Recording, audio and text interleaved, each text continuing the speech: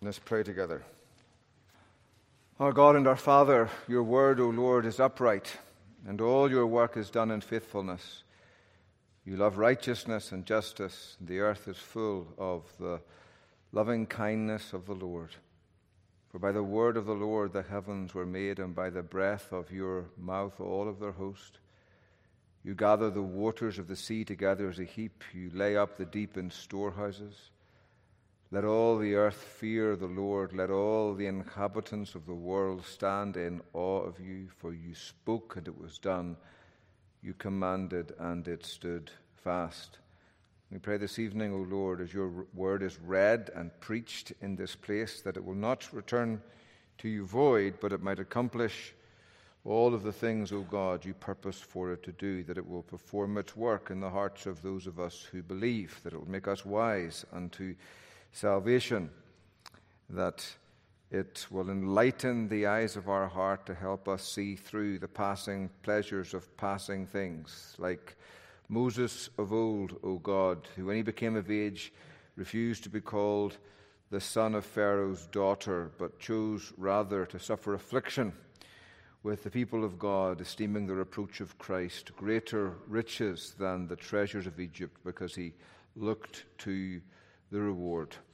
Help us to see him who is invisible, and therefore gain a right estimation of the wealth and size of the riches of this world, O Lord, that our souls would not be sold cheaply like so many do, as Jesus says, what will a man give in exchange for his own soul?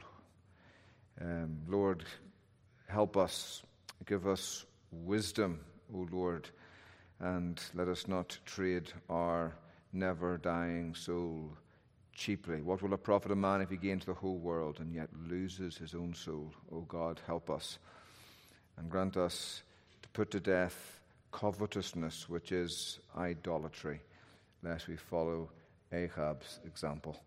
And we offer these prayers in Jesus' name, O Lord. Amen. This is the word of God. Please take heed how you hear. Now Naboth, the Jezreelite, had a vineyard in Jezreel beside the palace of Ahab, king of Samaria. And after this, Ahab said to Naboth, "Give me your vineyard, that I may have it for a vegetable garden, because it's near my house, and I will give you a better vineyard for it, or if it seems good to you, I will give you its value in money." But Naboth said to Ahab, "The Lord forbid that I should give you the inheritance of my fathers." And Ahab went into his house vexed and sullen, because of what Naboth the Jezreelite had said to him. For he had said, "I will not give you the inheritance of my fathers." And he lay down on his bed and turned away his face and would not eat no food. But Jezebel his wife came to him and said to him, "Why is your spirit so vexed that you eat no food?"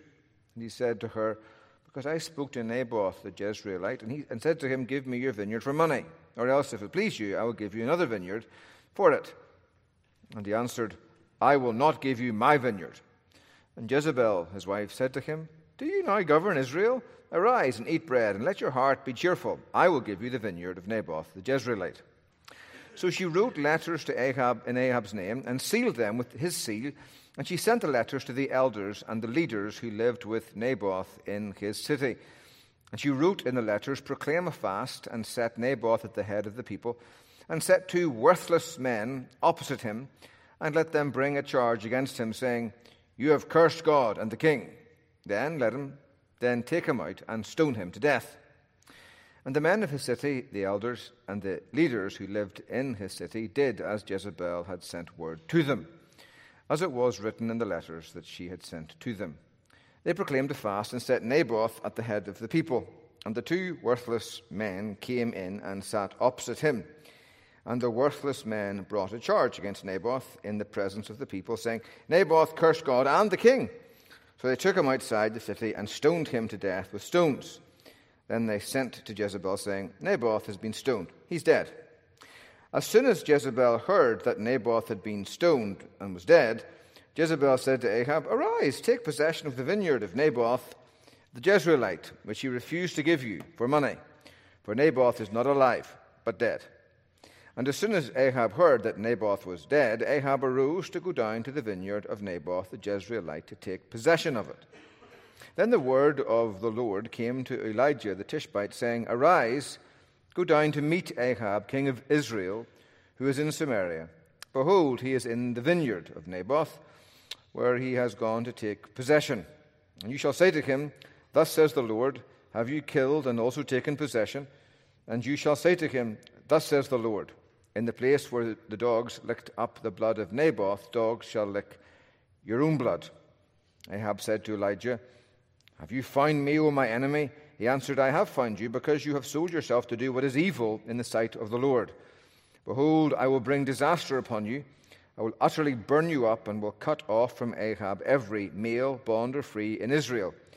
And I will make your house like the house of Jeroboam the son of Nebat, and like the house of Baasha the son of Ahijah, for the anger to which you have provoked me, and because you have made Israel to sin.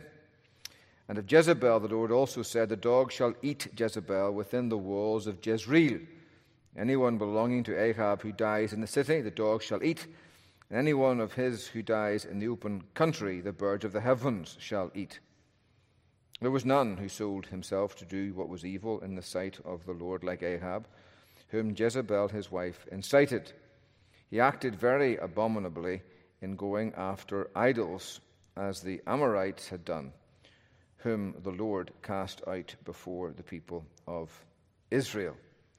And when Ahab heard these words, he tore his clothes and put sackcloth on his flesh, and fasted, and lay in sackcloth, and went about dejectedly. And the word of the Lord came to Elijah the Tishbite, saying, Have you seen how Ahab has humbled himself before me? Because he has humbled himself before me, I will not bring the disaster in his days, but in his son's days I will bring the disaster upon his house. Amen. The grass withers and the flower falls off, but the word of God endures forever. Well, death is a problem for doctors, and covetousness is a problem for kings. No matter how much you have, you can always have more. And no matter how much you have, there's always something you don't have right now or can't have. And I learned that lesson when I was a physician. I was into high-fidelity music, the hi-fi separates with the amp or the 2 amps bi-amping, and the various separates, the CD player and the turntable and so forth.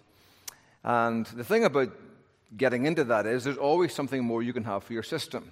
Even down to the wires that connect the various pieces together, you can spend hundreds of dollars on wires, and some men do, to reduce the interference and get that crisp sound stage and so forth and so on.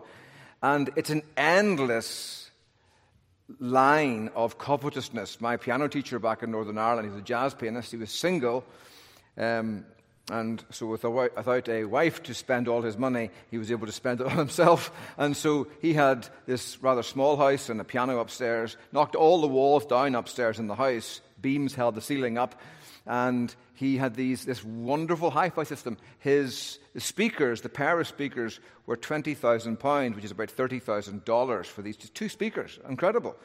And the sound of them was absolutely crystal clear. It was incredible. You'd think the band was right in the room. And not even that small fry. Bowers and Wilkins sell speakers that are $80,000 to $100,000 a pair, and you can even go beyond that. It's just incredible. They paint the air with music is the tagline. And so you're just in this, you get your next system with your new wires. It sounds wonderful. Then you open up the What Hi-Fi magazine, and there's always something bigger and better. Just a little bit more here, a little bit more there, and there's an endless line of improvements. And it literally can be soul-destroying. And I thank God that I have left those things behind now, and my system actually sits in the basement of the staff house and is no longer even used, interestingly. But nonetheless, there you have it, covetousness. It's a problem for kings, and it's a problem for all men. What is covetousness? Essentially, covetousness is a sinful, willful, resentful, rebellious, rapacious, greedy disposition of the heart that will not content itself with what God has already given, but instead always wants more. In the midnight hour and in every other hour, the covetous heart cries, more, more, more. And it's the universal tendency of every human heart: envy, jealousy, covetousness. In the book Embracing Obscurity, the author, who is obscure, says there is within the human heart a tough, fibrous root of fallen life whose nature is to possess, always to possess. It covets things with a deep and a fierce passion. Thomas Brooks, the English Puritan, says envy, it tortures the affections, it vexes the mind, it inflames the blood, it corrupts the heart, it wastes the spirit, and so it becomes man's tormentor and man's executioner at once. Man's tormentor and man's executioner at once. And in our sermon this evening, we'll see how covetousness is one of the crowning defilements of Ahab's soul. I think it was Thomas Watson, the Puritan, who said Ahab had to have Naboth's vineyard, though he had to swim through a sea of blood to get it. First Naboth's, and then his own. Covetousness. Well, the first thing we see in our text this evening is the sure progress of sin. The sure progress of sin. Ahab is a living illustration of the progress of sin in the soul. Like cancer, it spreads, it consumes, it destroys. If you are not killing sin, as John Owen famously observed, it will be killing you. And Ahab's soul has been on a downward trajectory since we first met him. Way back, you remember in 1 Kings 16 and verse 30, we're told Ahab, the son of Omri, did evil in the sight of the Lord more than all who were before him.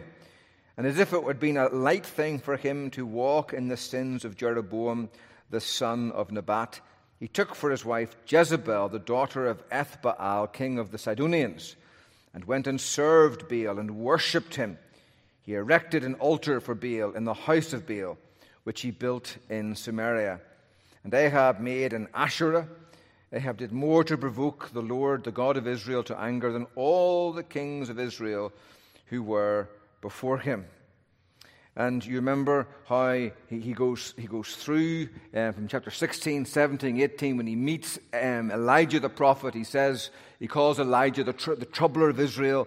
And Elijah responds in verse 18, I have not troubled Israel, but you have, you and your father's house, because you've abandoned the commandments of the Lord and followed the Baals. And then in the last chapter that we left just before the end of the beginning of my vacation, in 1 Kings chapter 20, we see him fighting Ben-Hadad, the king of Assyria. And you remember at the end of that chapter, the Lord gives him victory, but Ahab doesn't press the victory home. And because he doesn't press the victory home, God judges him.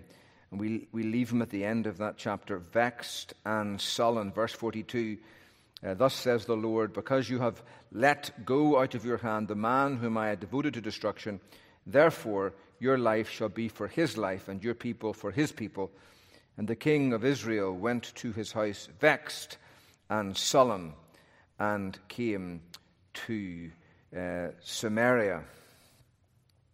Well, vexed and sullen, it's the same words used in this chapter too. We see Ahab sitting in an evening perhaps on the veranda of his palace looking out over the city which he rules, and he sees Naboth's vineyard, and it's just a perfect plot of land. And the more he looks at Naboth's vineyard, the more he begins to desire it. He yearns for it. It begins to consume him. He's just thinking of all the things, the vegetables he could grow there in that vineyard. They wouldn't have to be carted off from his vegetable garden in the back end of Samaria. When they got to his palace, they would be all limp and putrid and sour. No, these would be fresh vegetables, glorious thing. He could go out and relax in the evening, and it would just be a wonderful place to shoot the breeze. And so he thinks, I'll be a reasonable man. I'll go down and speak to Naboth.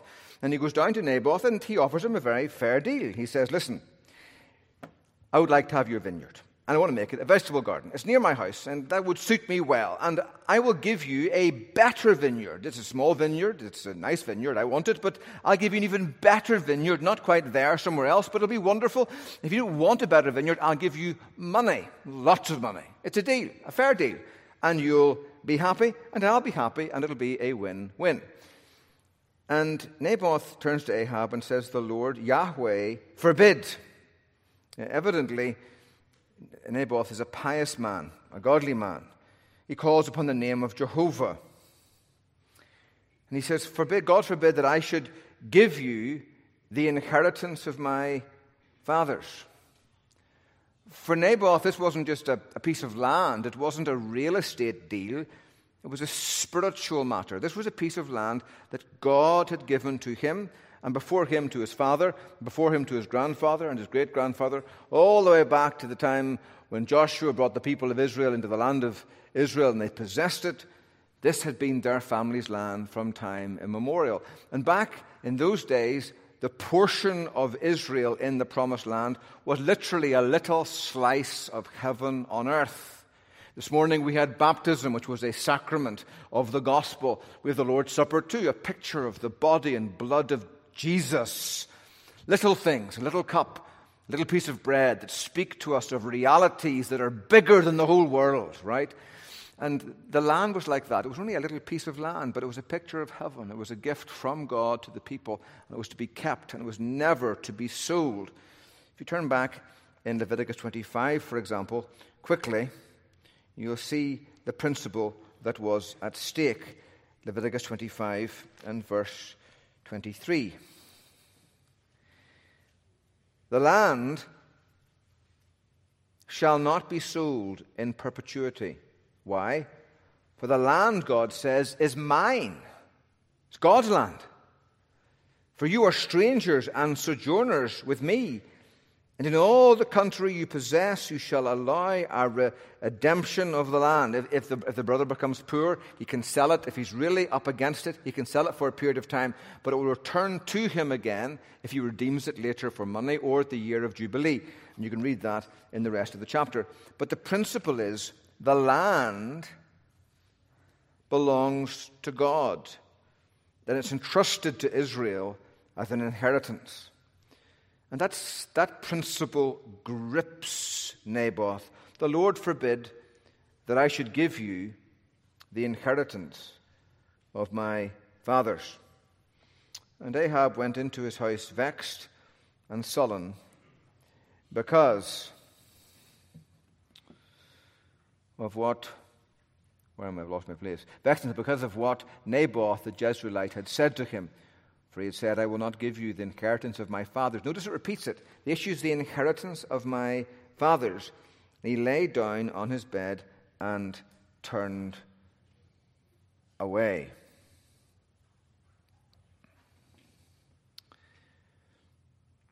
Now when Jezebel comes to him and asks him, notice what Ahab says. When Ahab recounts the conversation, in verse 6 he says, because I spoke to Naboth the Jezreelite and said to him, give me your vineyard for money, or else, if it please you, I will give you another vineyard for it. He said, I will not give you my vineyard. Ahab's got no commonality in spirit with Naboth. He doesn't understand what makes this man tick. In his issue, it's Naboth's vineyard, and Ahab wants it as his own vineyard. And he's deaf, perhaps willfully deaf, to the God-honoring motivations that are firing and nurturing and encouraging Naboth's soul. And it's a self-centered covetousness that is gripping the soul of Ahab. And Ahab can't cope. Functionally, he's the richest man in all the world. He has everything. Almost limitless power, vast wealth, but there's one thing he can't have, a little piece of land outside his palace walls, and because he can't say it's mine, he does what any self-respecting, almost omnipotent 2-year-old would do. He throws a temper tantrum and a pity party, and he goes to his bed vexed and sullen.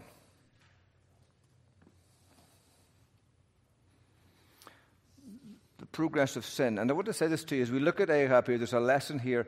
Covetousness, envy, jealousy are never good signs in the soul. When they're sinful manifestations of a rapacious, greedy heart, it's always a sign of a soul that has drifted away from God. And it should be a warning to you as you look at your heart and examine your heart before God each day in your devotions. You should ask yourself, Lord, where am I on the spectrum of contentment to covetousness? Do I have that spirit that can say, Lord, I'm willing to receive what you give, to lack what you withhold, to relinquish what you take, to be what you require, to bear what you send into my life? Am I able to content myself with the providence of God? Or have I slipped to the other end of that sliding scale from contentment to a rapacious covetousness, which one of the Puritans says covetousness is a denial of the providence of God. It's a heart that refuses to be content with what God has given.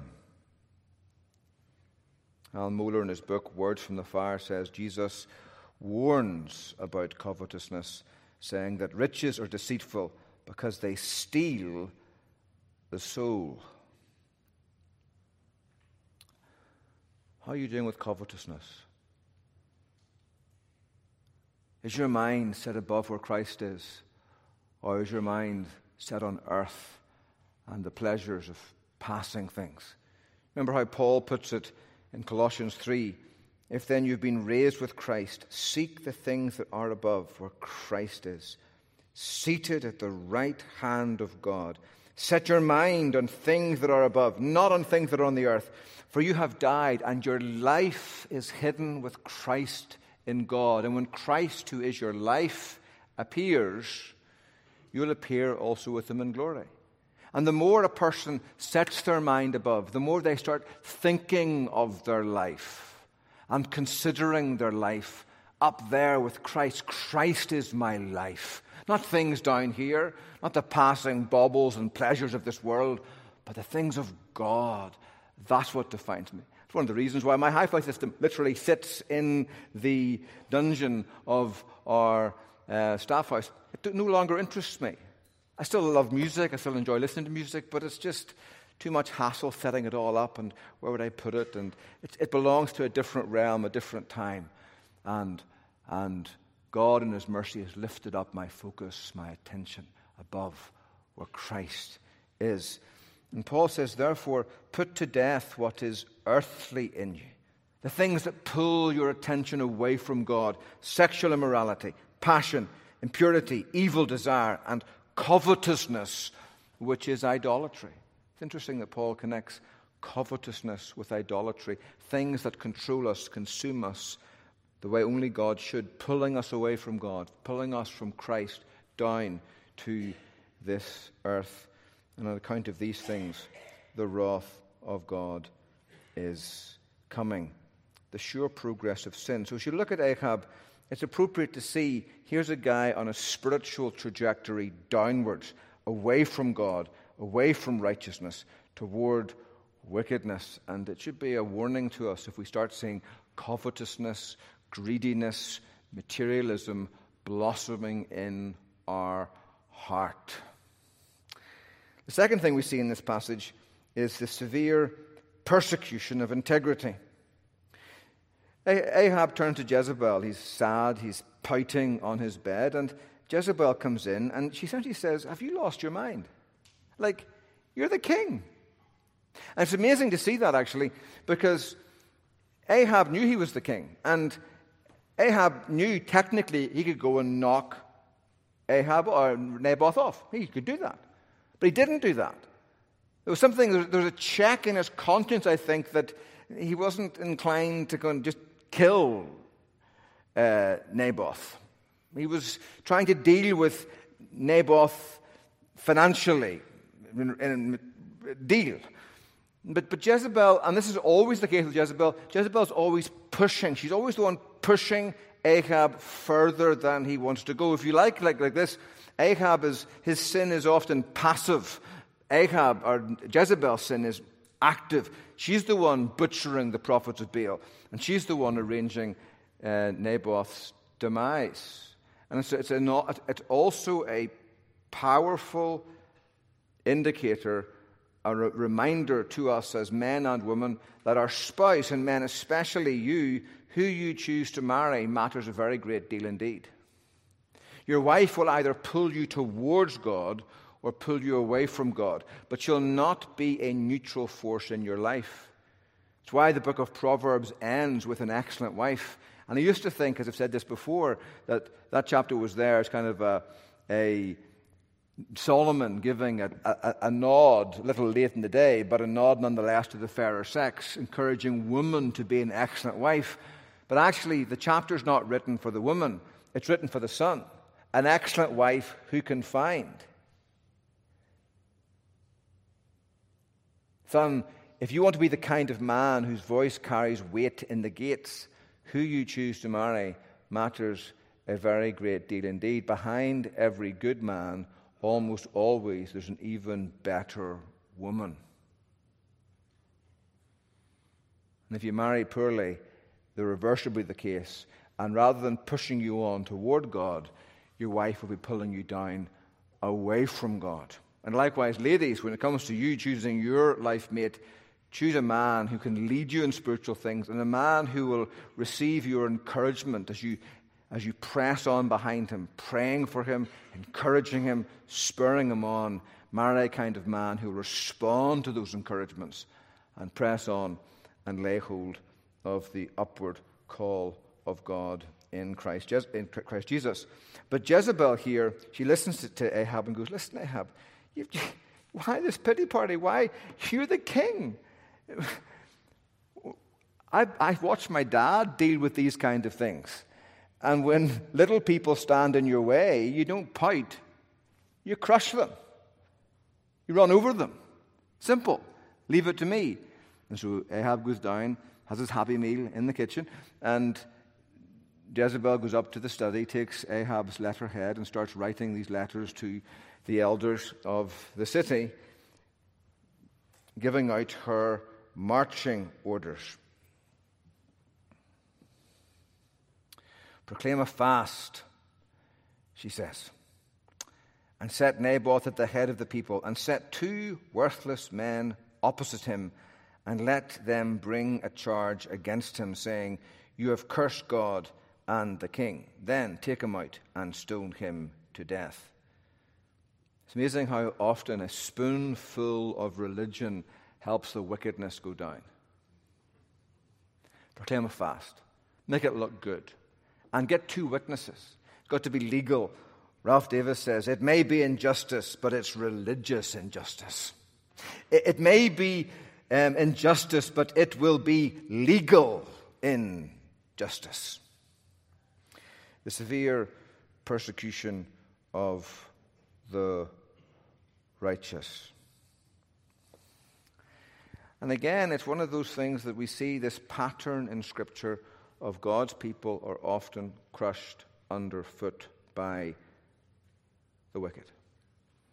It's there again and again and again in Scripture, and we should see it and remember it and not despair when it happens to us. Which brings me to the next point, which is the strange timing of God. All this injustice is done, and Naboth's broken, mangled body lies dead under a heap of stones.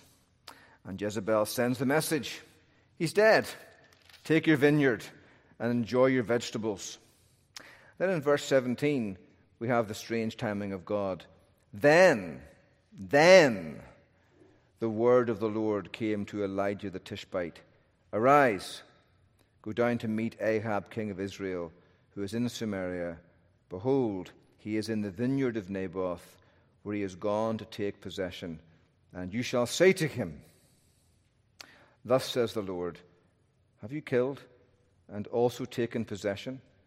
You shall say to him, Thus says the Lord, in the place where dogs licked up the blood of Naboth, shall dogs lick up your own blood.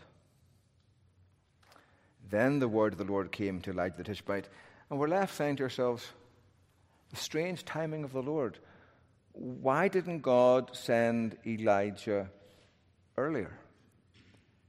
Here's this wicked act of injustice perpetrated by this wicked woman who desperately needs to be killed.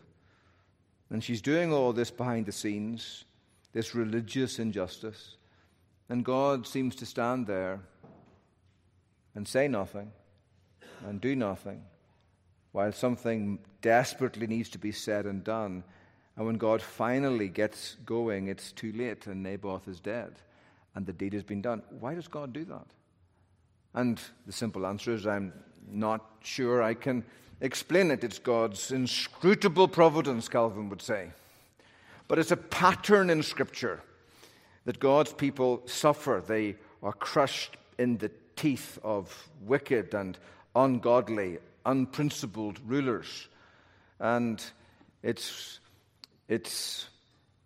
like Teresa of Avila, who was a nun in the Catholic Church during the time of Luther's Reformation in Wittenberg, and she was in Italy, I think, and in those regions, but she had a famously close relationship with God, they say, and there was one time she's riding a donkey, and the donkey bucked, and she fell off the donkey, and as she was picking herself up from the ground, dusting herself off, she says, Lord, if this is how you treat your friends, 'tis no wonder you have so few. And she gets on the donkey and drives off. And there's a sense you wonder, why does God allow his people to suffer so much? And then we get to the New Testament and we see this pattern rise to a climax. Because it's not just Naboth who is accused unjustly and butchered by wicked and unprincipled men, but God allows his own son to be treated the same way. All these former acts of injustice point forward, do they not, to the cross, as God's own Son receives, as it were, no better treatment. In Matthew 26, we're told the chief priests and the whole council were seeking false testimony against Jesus, that they might put him to death, but they found none, though many false witnesses came forward. And at last, just like in Naboth's case, 2 came forward to bring the decisive testimony that sealed the Son of God's fate. And you remember how Peter weaves all this together when he's talking to slaves in the church at Rome, and these slaves who are being beaten by their masters. And he says to them, what credit is it if when you're beaten for your fault you take it patiently? If your master's beating you and you're a wicked slave and you take that patiently, what credit is that to you? But if you do good and suffer, and you take that patiently, this is commendable before God, for to this you were called. Because Christ also suffered for us, leaving us an example that you should follow his steps, who committed no sin, nor was deceit found in his mouth, who, when he was reviled, he did not revile in return. When he suffered, he did not threaten, but committed himself to him who judges righteously, who himself bore our sins in his own body on the tree.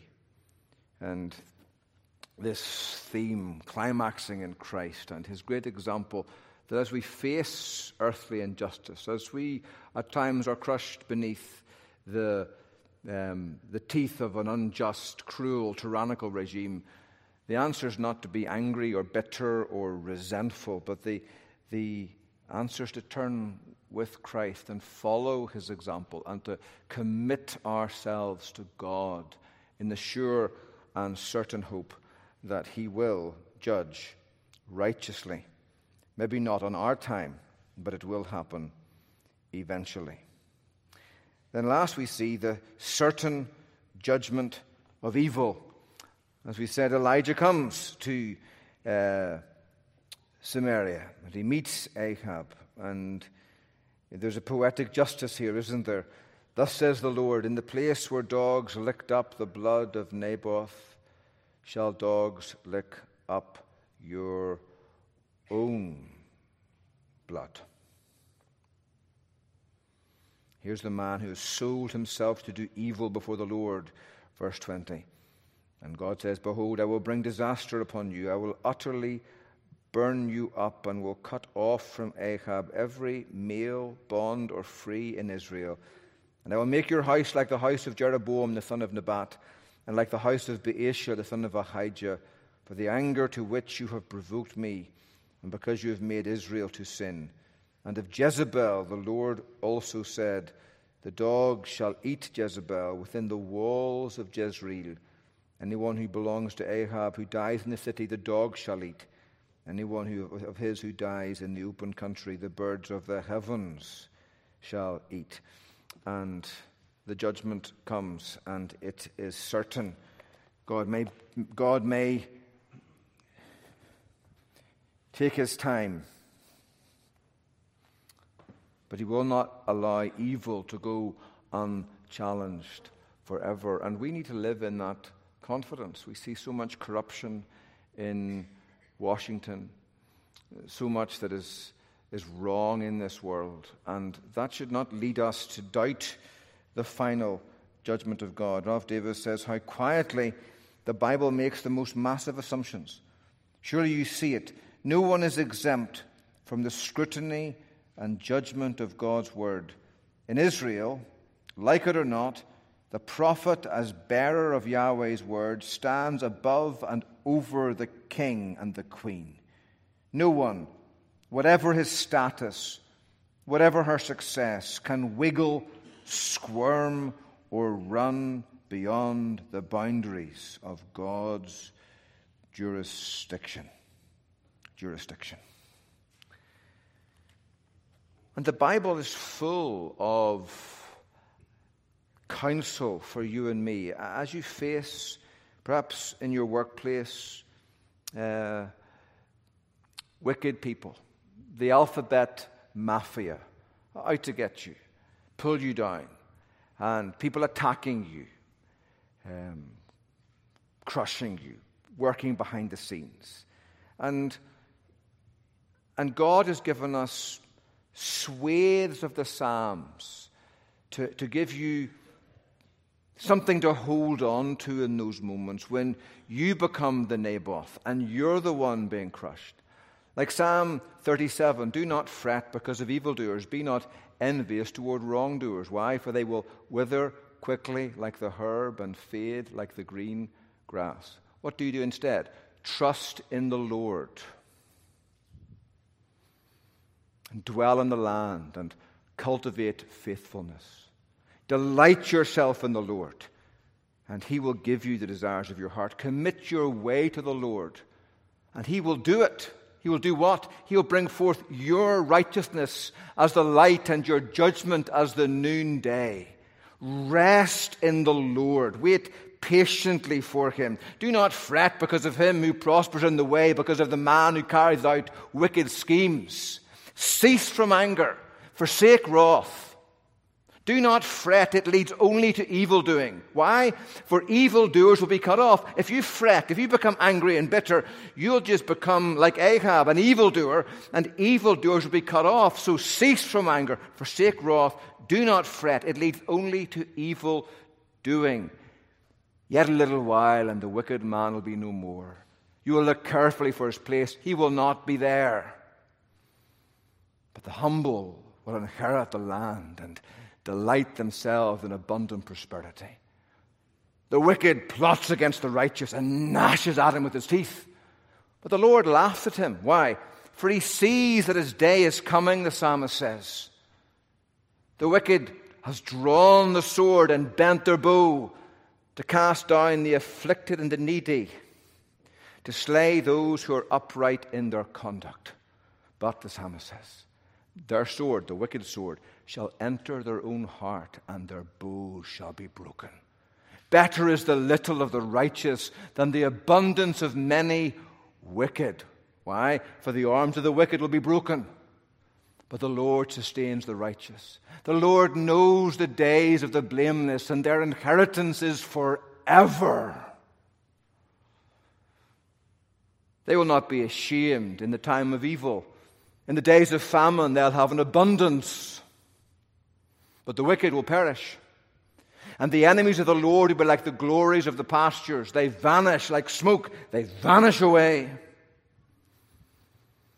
The steps of a man are established by the Lord, and he delights in his way. Even when he's being attacked, persecuted, God is the one, like a father, watching over the steps of his son, learning to walk. The steps of a man are established by the Lord, and he delights in his way. When he falls, he'll not be hurled headlong, because the Lord is the one who holds his hand. I've been young, now I'm old, but I've never seen the righteous forsaken or his descendants begging bread. All day long he is gracious and lends, and his descendants are a blessing. And so therefore, the psalmist says, depart from evil and do good, so you will abide forever. For the Lord loves justice and does not forsake his godly ones. They are preserved forever. But the wicked and their descendants will be cut off. And the psalmist goes on like that. And it's a reminder to us, the Psalm 37 ends, he says, I have seen a wicked, luxuriant man spreading himself like a luxuriant tree in its native soil. Then he passed away, and lo, he was no more. But mark the blameless man, and behold the upright. For the man of peace will have a posterity. And that whole psalm and psalms like that are designed by God to teach you that the salvation of the righteous is from the Lord. He is their strength in time of trouble. He'll be your strength in time of trouble. The Lord will help you. The Lord will deliver you. He will deliver you from the wicked and will save you because you take refuge in Him. And like Naboth, that deliverance came through death. God took him, as it were, like Stephen dying in Acts 7 as the Jews stoned him. And he sees Christ, remember, standing at the right hand of the Majesty on high, almost in indignation. Look what they're doing to my servant. Standing, ready to receive Stephen up into heaven. And there's so much of that teaching in the Bible to teach us not to be surprised when it befalls us, and not to lose heart and not to lose our hold in God, because God will not lose his hold of us. One very last thing to see quickly before we end this sermon. We've seen the sure progress of sin in Ahab's heart. We've seen the severe persecution of integrity in Naboth, the strange timing of God in coming after he dies, the certain judgment of God upon evil. And then we see at the very end of the passage the confounding, stupendous mercy of Jehovah. Look at the very end of the chapter. It's incredible. And notice in verse 25, we've already been told this, but as we kind of come up to God's mercy toward Ahab, the writer, whoever it was, stresses the wickedness of this man. There was none who sold himself to do what was evil in the sight of the Lord like Ahab, whom Jezebel his wife incited.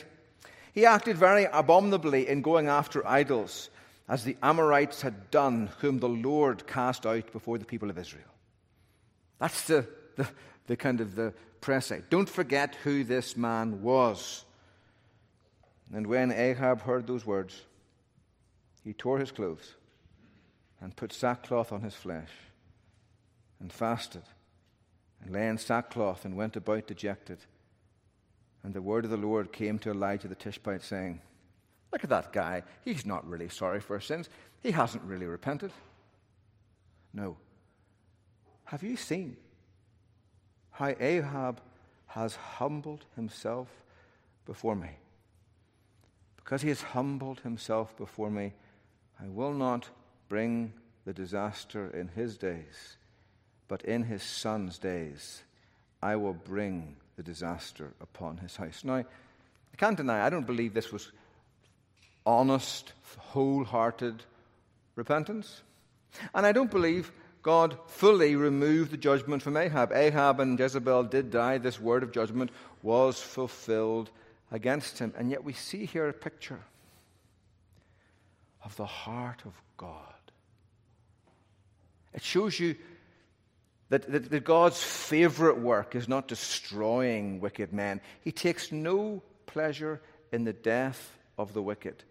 And the moment Ahab's heart responds, even though it's not a wholehearted response, he turns a little bit, he feels sorrowful and sad and dejected. He hasn't returned Naboth's vineyard to the family of Naboth. None of that, but there's regret, there's sorrow, there's outward demonstration of a heart that is troubled by what he has done. The moment he does that, God responds.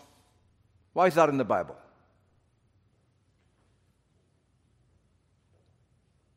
I'll tell you why it's in the Bible. It's in the Bible for you and for me. If God will respond to Ahab, Ahab takes a step toward God. Just a step. He doesn't run toward him, doesn't turn to God from idols. He does take a step. The God of heaven isn't saying, well, that's not enough. More. Come on, no. Ahab takes a step toward God, and God, as it were, takes a step toward Ahab and lightens the judgment.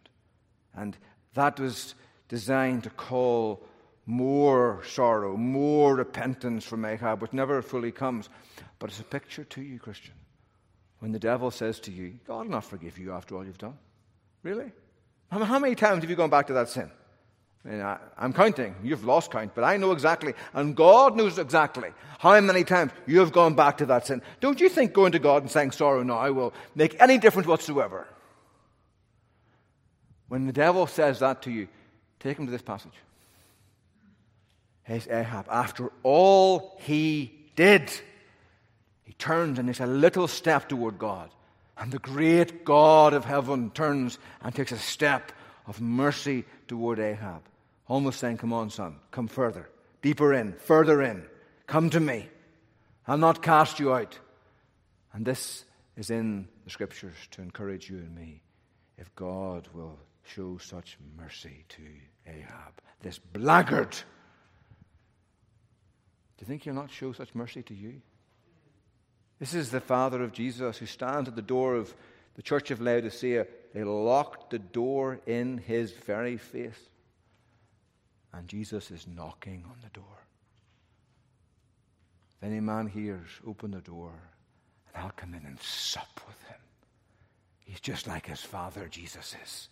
His heart is big and warm, and his favorite act is to receive sinners from their sins. And if you turn to him, he's waiting. The Psalm 86, the Lord is good and he's ready to forgive. Like a sprinter in the Olympic final, ready. Even though here he makes like a false start. He's so ready to go, he thinks the gun's about to go, and he starts, as it were, down the track, the sprinter does, and there's a false start, and you go back again. And there's echoes of that in the heart of God. He's so yearning for people to turn to him. The moment they even seem to do, God turns toward them. This is the heart of God. And one of the reasons I think God allowed Naboth to die was to show you and me this beautiful picture of the Father's heart and his willingness to show mercy to Ahab, even when he just began to repent. It wasn't ignored by God, and it wasn't rejected by God, and neither will you be. Turn to me, God says.